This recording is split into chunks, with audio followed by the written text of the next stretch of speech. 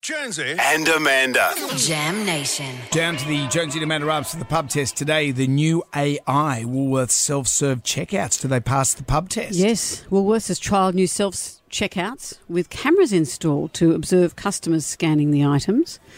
We were discussing earlier whether it is a deterrent or whether they follow up on people saying that they've got 4 oranges when there's 8 or something. I don't know whether they. I guess they'd follow up the big things, wouldn't they? It's very CCP, isn't it? What's CCP? Chinese Communist Party, right there. Absolutely.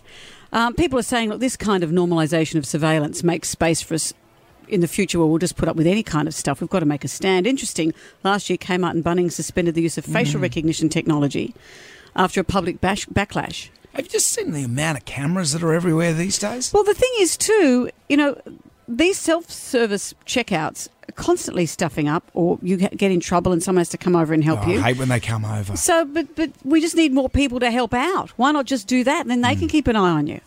So, what do you think? The new AI Woolworths self-serve checkouts, do they pass the pub test? No, not at all. I avoid them like the plague. I would rather go to one where I have to wait to give the person on the checkout a job. No, it does not, because it's invasion of privacy. No, it's like with Kmart and having them check your receipt at the door. If they're that concerned about you stealing, why don't they bring back people actually working at the checkout? I think that the new AI supermarkets are a little bit invasive. I like the old-fashioned. Good customer service with a smiling face. You can't beat staff. They're absolutely fabulous.